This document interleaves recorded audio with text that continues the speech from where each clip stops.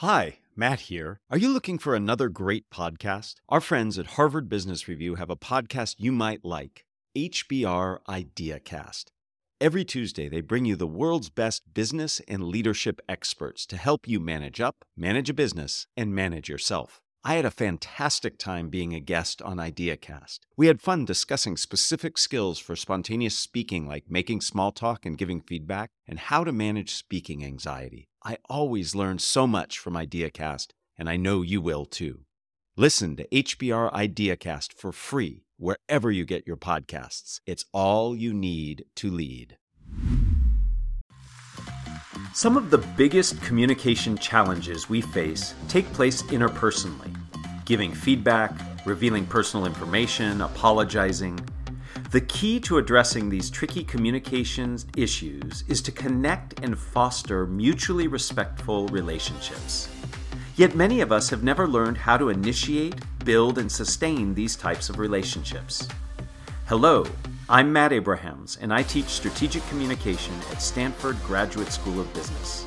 Welcome to Think Fast, Talk Smart, the podcast.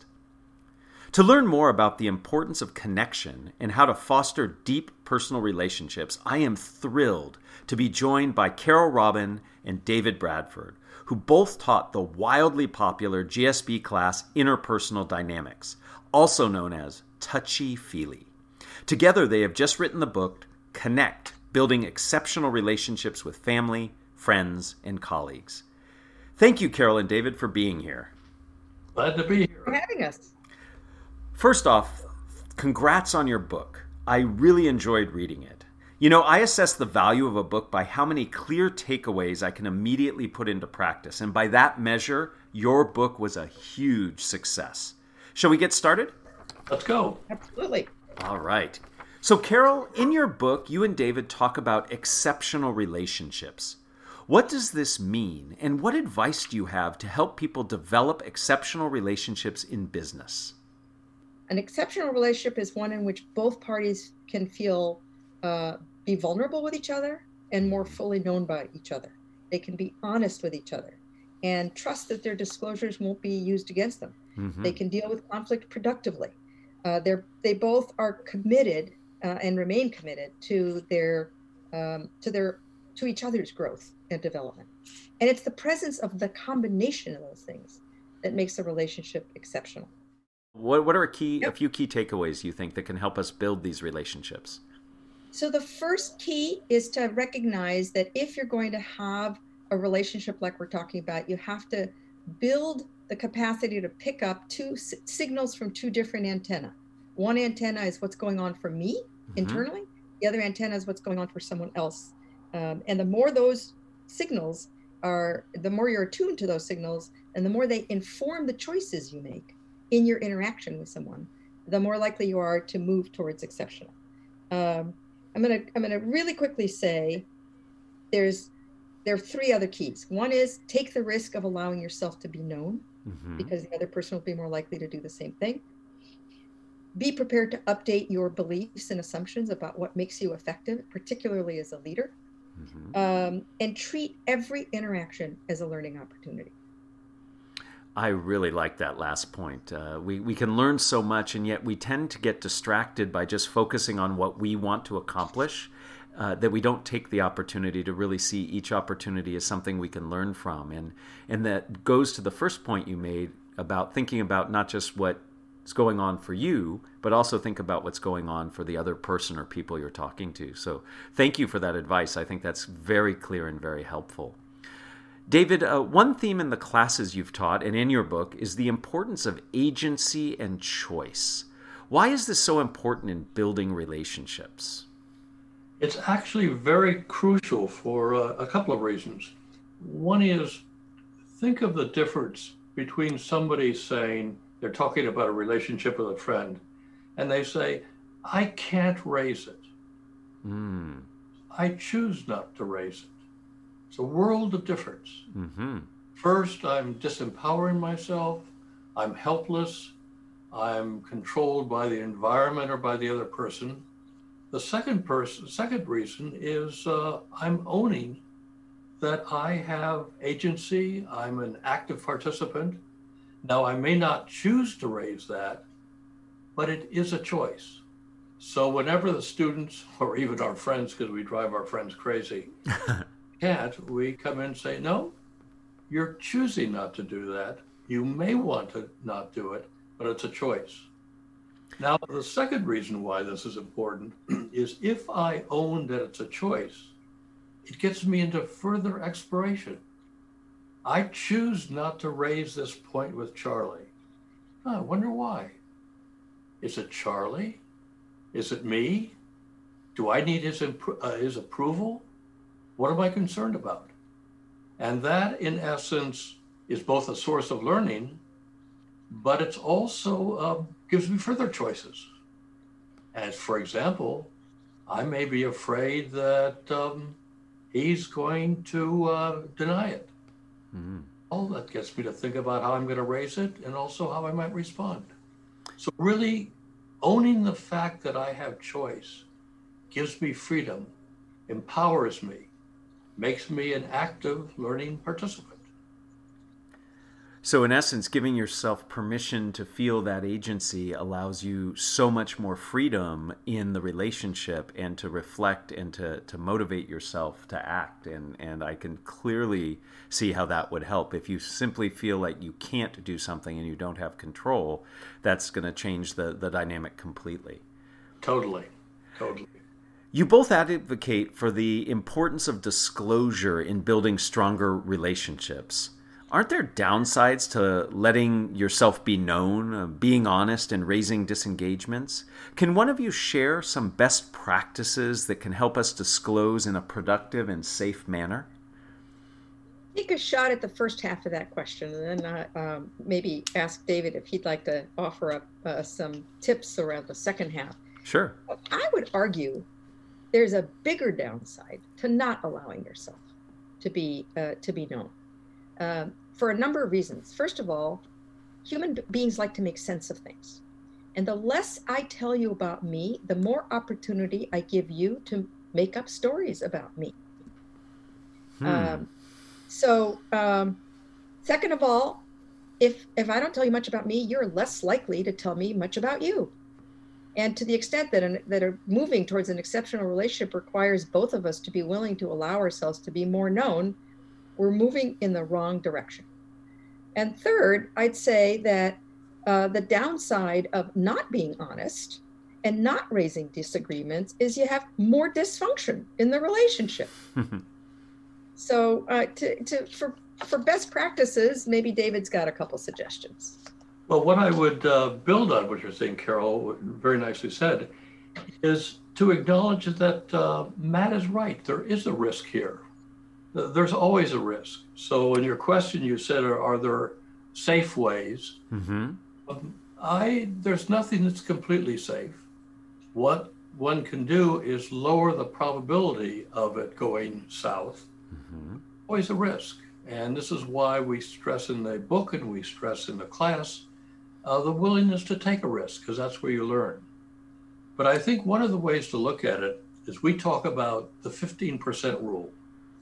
And I want you to think of 3 concentric circles. The inner one, smallest one, is my comfort zone, where I can operate and feel perfectly safe, but I'm not taking any risk. And we urge people to take a 15% risk, which is the next ring around this center one. And that's where I'm not sharing everything, but I'm 15% out of my comfort zone and a little uncomfortable. Now, if this doesn't go well, it's probably not a disaster, but in all likelihood, it's going to go well. But it's only 15%. I don't move to the third ring, which is a danger zone. But if my 15% works well, as Carol says, you might share 15%, and I might share another 15%. So it's a gradual building process where we find out what is working with each other. We're both taking some risks, but we're not threatening the entire relationship. I like that. So it sounds like there's reciprocal risk taking. And in many ways, I like the concentric circle model because I think, at least for me, I often think about disclosure as binary. Either I disclose or I don't. But what I hear you saying is that there are choices you can make that allow you to disclose some, and then it's in essence an experiment, a test to see the response. And I like that. And it feeds back to your previous response, David, about agency. It makes you feel in control, because sometimes disclosing, you feel like you're totally out of control. So I like that a lot. Good. If I could add something, Matt. Sure. It ties in. Your point about when we think of disclosing, we often think of disclosing, as the way I put it, something illegal, immoral, or fat we've done in the past. And what we find in the Course is that disclosing feelings is the most powerful way to communicate. Oh, wow. Communicate just thoughts. And feelings, am I feeling uncomfortable? Am I feeling worried about where we are? Those are often the 15% risk that builds the relationship, because you know what's important to me. And I would add, there's a reason the students call the Course touchy-feely. because the importance of feelings in communication is underscored and highlighted for an entire quarter, including the fact that they all receive a vocabulary of feelings as part of the syllabus. And by the way, it's an appendix in the book, Connect. That's great, because I think a lot of us might resonate with what you just said about sharing feelings, but might not have the language or the tools to do it. So it's great that there's a guide that can help. So Carol, one of the first times I heard you speak was on the topic of feedback. And I have to tell you, I was just totally transfixed by what you were saying. And in that conversation, you stressed the value of feedback and said that feedback is a gift, yet most people resist giving or receiving it. Why is that? And what can people do to get better about their feedback? Well, this is going to tie in a moment to feelings, the feelings we were talking about. But let me start by why.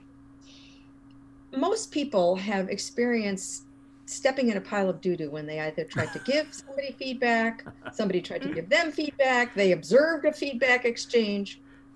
And so what happens, as David likes to say, a cat never sits on a hot stove twice, but it never sits on a cold stove again either. So what happens is we don't get better at giving feedback by not giving feedback. We don't develop more skill. And this mental model we hold, this assumption and belief that it's going to harm the relationship, something is going to go terribly awry, gets reinforced because we have no new data to update it with. So we hold these beliefs. And by the way, one of the reasons the Course is so powerful and thousands of alums for decades have found it so transformational is that they got an opportunity to experiment with giving feedback and updating these mental models that they hold, and have discovered that it actually builds relationship. It doesn't ruin relationship. Now, one way you're more likely to move into experimentation is with a little more skill. So a big part of the book is dedicated to some of the skills that you need in order to be more effective at giving feedback. There's a central model to the Course and the book called the NET. And that's a very specific way of giving somebody feedback that's both behaviorally specific and includes the reaction of the other person's behaviors, your reactions to their behaviors. So for example, my husband comes home, this is now many years ago, this story is in the book. Many years ago, he comes home from a long day in the valley. He's been working very hard. He collapses in the chair in the front room and grabs the newspaper. I hear him. I come running out of the back room. And I start talking. Oh my God, you're home. Thank God. Blah, blah, blah, blah, blah, blah, blah, blah. And he does not raise his eyes from his newspaper. And the only thing he responds with is, Now that's the behavior. No eye contact and a grunt. My reaction is, I feel dismissed and I don't feel heard and I feel hurt. But here's the problem. In an exchange between two people, there are three realities. There's the behavior, which is, there's reality number one, what's going on for Andy. Reality number two, the behavior he's engaging in, the only reality that's known to both of us. And there's reality number three, which is what's happening for me. And we talk about a metaphorical net between what's going on for him, his reality number one, and the other two. So I don't know what's going on for him. But what I do when I don't understand the concept of the net is I say, you're not listening to me. Mm-hmm. Well, that assumes that I'm in his head, and I know, and I don't. You're not listening to me is over the net. And it gets worse. I feel that you don't care. First of all, is not a feeling. And second of all, is an attribution. It's imputing a motive. I don't know whether he cares or not unless he says, I don't care.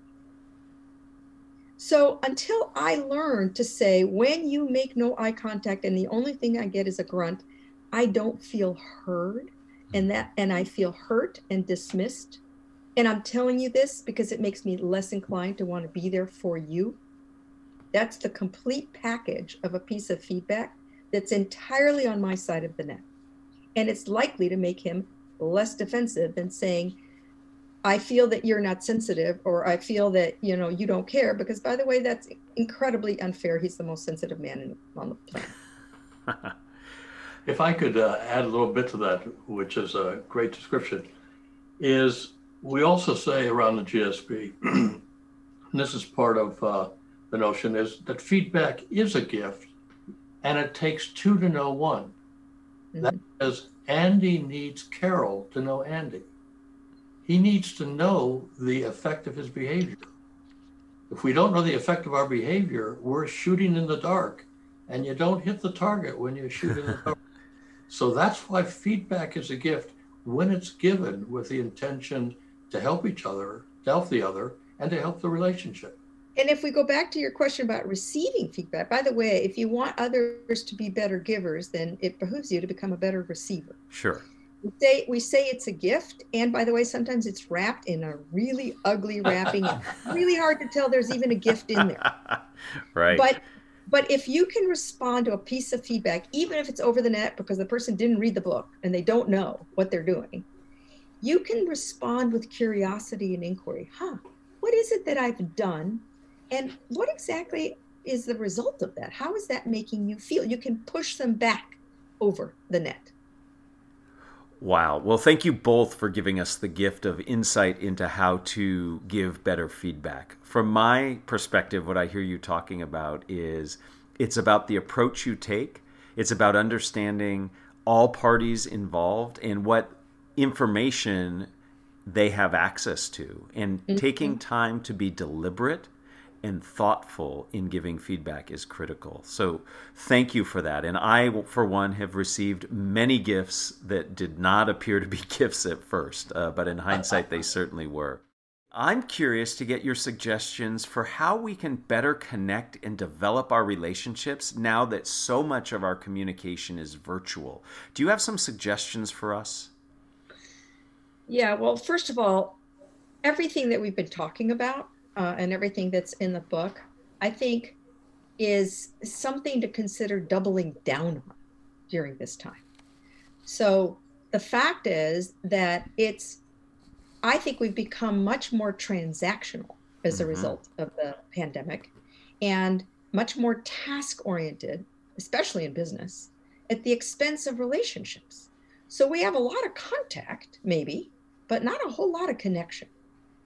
And if we want more connection, then we've got to make a little bit of time to ask each other, how are you really doing? What's really going on? I have a CEO that's in my program, in my Leaders in Tech program right now, who starts every meeting by having every one of his team, every member of his team, start with a 2-minute, if you really knew me. And then he times them. And for 2 minutes, they have to complete that phrase. That distinction between contact and connection opened up so many doors for me. I've really been struggling because I'm thinking to myself, I'm talking to so many people, I'm teaching so many people, and yet I don't feel the same connection that I used to. And thank you for helping make that distinction. So we have to take the time to actually connect. It doesn't mean that we're looking at faces on a screen. You actually have to connect with those faces. Thank you. Yep. Before we end, I'd like to ask you the same 3 questions I ask everyone who joins me. Are you guys up for that? Yeah, sounds good. Sure. Excellent. So, Carol, if you were to capture the best communication advice you ever received as a 5 to 7 word presentation slide title, what would it be? I have to determine whether this really comes down to 5 words. It's okay. You can have a few extra. Interpersonal success depends on who you're talking to and for what purpose. Okay, that's a little extra, but we're going to let it slide because it's really insightful. Tell me a little bit more. So one of the biggest mistakes people make is they think one size fits all. Mm-hmm. One of the most important things students learn in Touchy-Feely is the exact opposite, which is why we were going to write 5 easy steps to being more interpersonally effective. The fact is, connecting with someone else is nuanced. It's idiosyncratic to that particular relationship. What works for you and me, Matt, to connect more deeply may or may not be what works for David and me.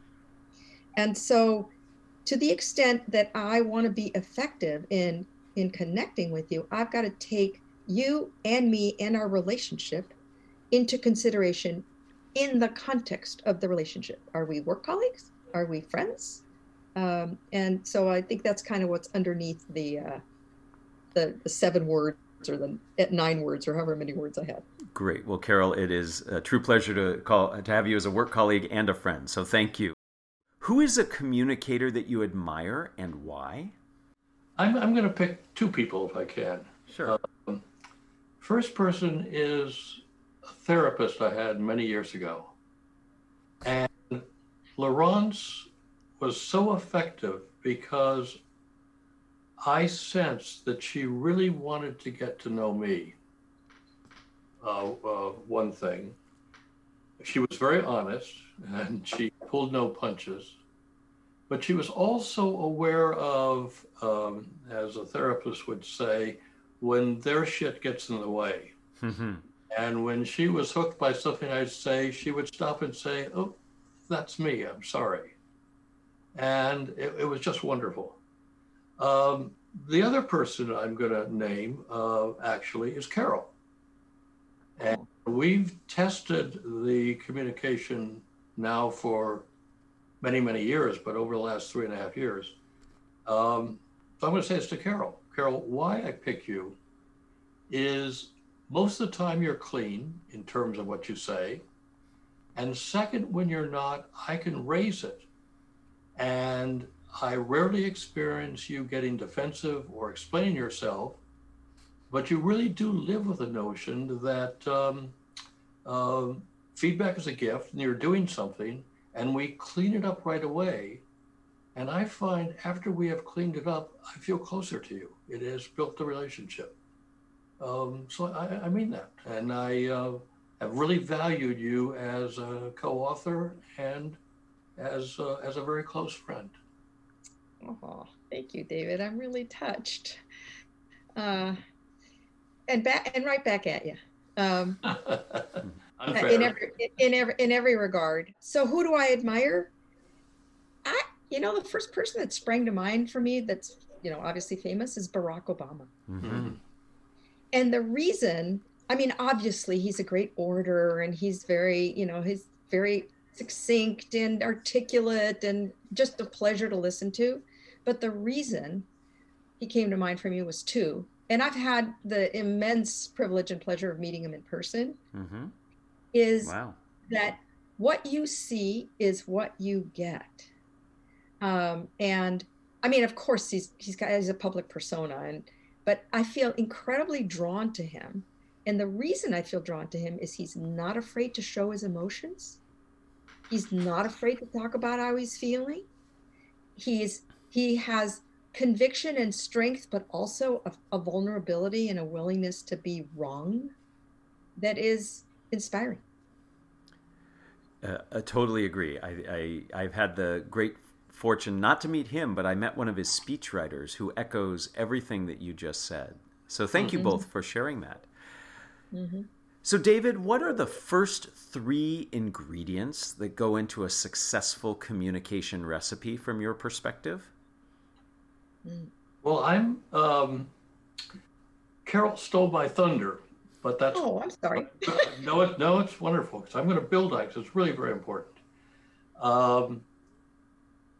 We sometimes communicate to get the task done, but I want to talk about the interplay between communication and relationships. Mm-hmm. The first thing is that, of the 3 that you asked for, is I have to take account of this relationship and not treat relationships as a general statement. Where is the other person right now? What do they need? What do I need? How robust is our relationship? So that's the first part. I've got to take account of the relationship. Mm-hmm. Then I need to take account of the fact that in most of my conversations, I want to communicate in order to build this relationship. And this isn't just with intimate people that I have, but I find, for example, when I go to the store, I do the shopping for the household. Mm-hmm. I like to have a more personal relationship, even with the clerk. Mm-hmm. And can I communicate in a way that shows that person I see that person as an individual? It's only a 2-minute interaction. So I want to see communication as a way to build the relationship. And the third one is, if I have done that and I have built a strong relationship, I can communicate in so many more ways. I can share so much more about myself. I can even make more mistakes because I know we have the foundation to recover from it. So for me, the communication has to be closely tied with the relationship. They're intertwined and they have to be seen together. Very powerful and important point that communication happens within a relationship. And I like how you layer that description where you start with appreciating the relationship, building the relationship, and that frees you to have a variety of different types of communication. Thank you both. Your insights and ideas have been incredibly helpful. To my mind, they boil down to agency, introspection, and connection, and especially balancing out both thoughts and feelings. I believe everyone who has listened in can see why the class you helped build and have taught for so many years has been so successful. And speaking of success, I wish you much of it with your new book. All the best. Thank you for listening to Think Fast, Talk Smart, the podcast, a production of Stanford Graduate School of Business. To learn more, go to gsb.stanford.edu.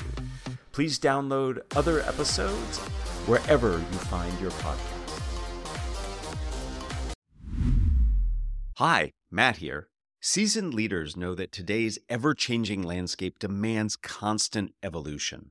Stanford Executive Education offers you just that, a chance to refine your approach and stay ahead of the curve. Join us this summer at the Stanford Graduate School of Business for one of our on-campus C-suite programs to enrich your perspective, amplify your effectiveness, and shape the future with conviction. Go to grow.stanford.edu/C-suite and apply today.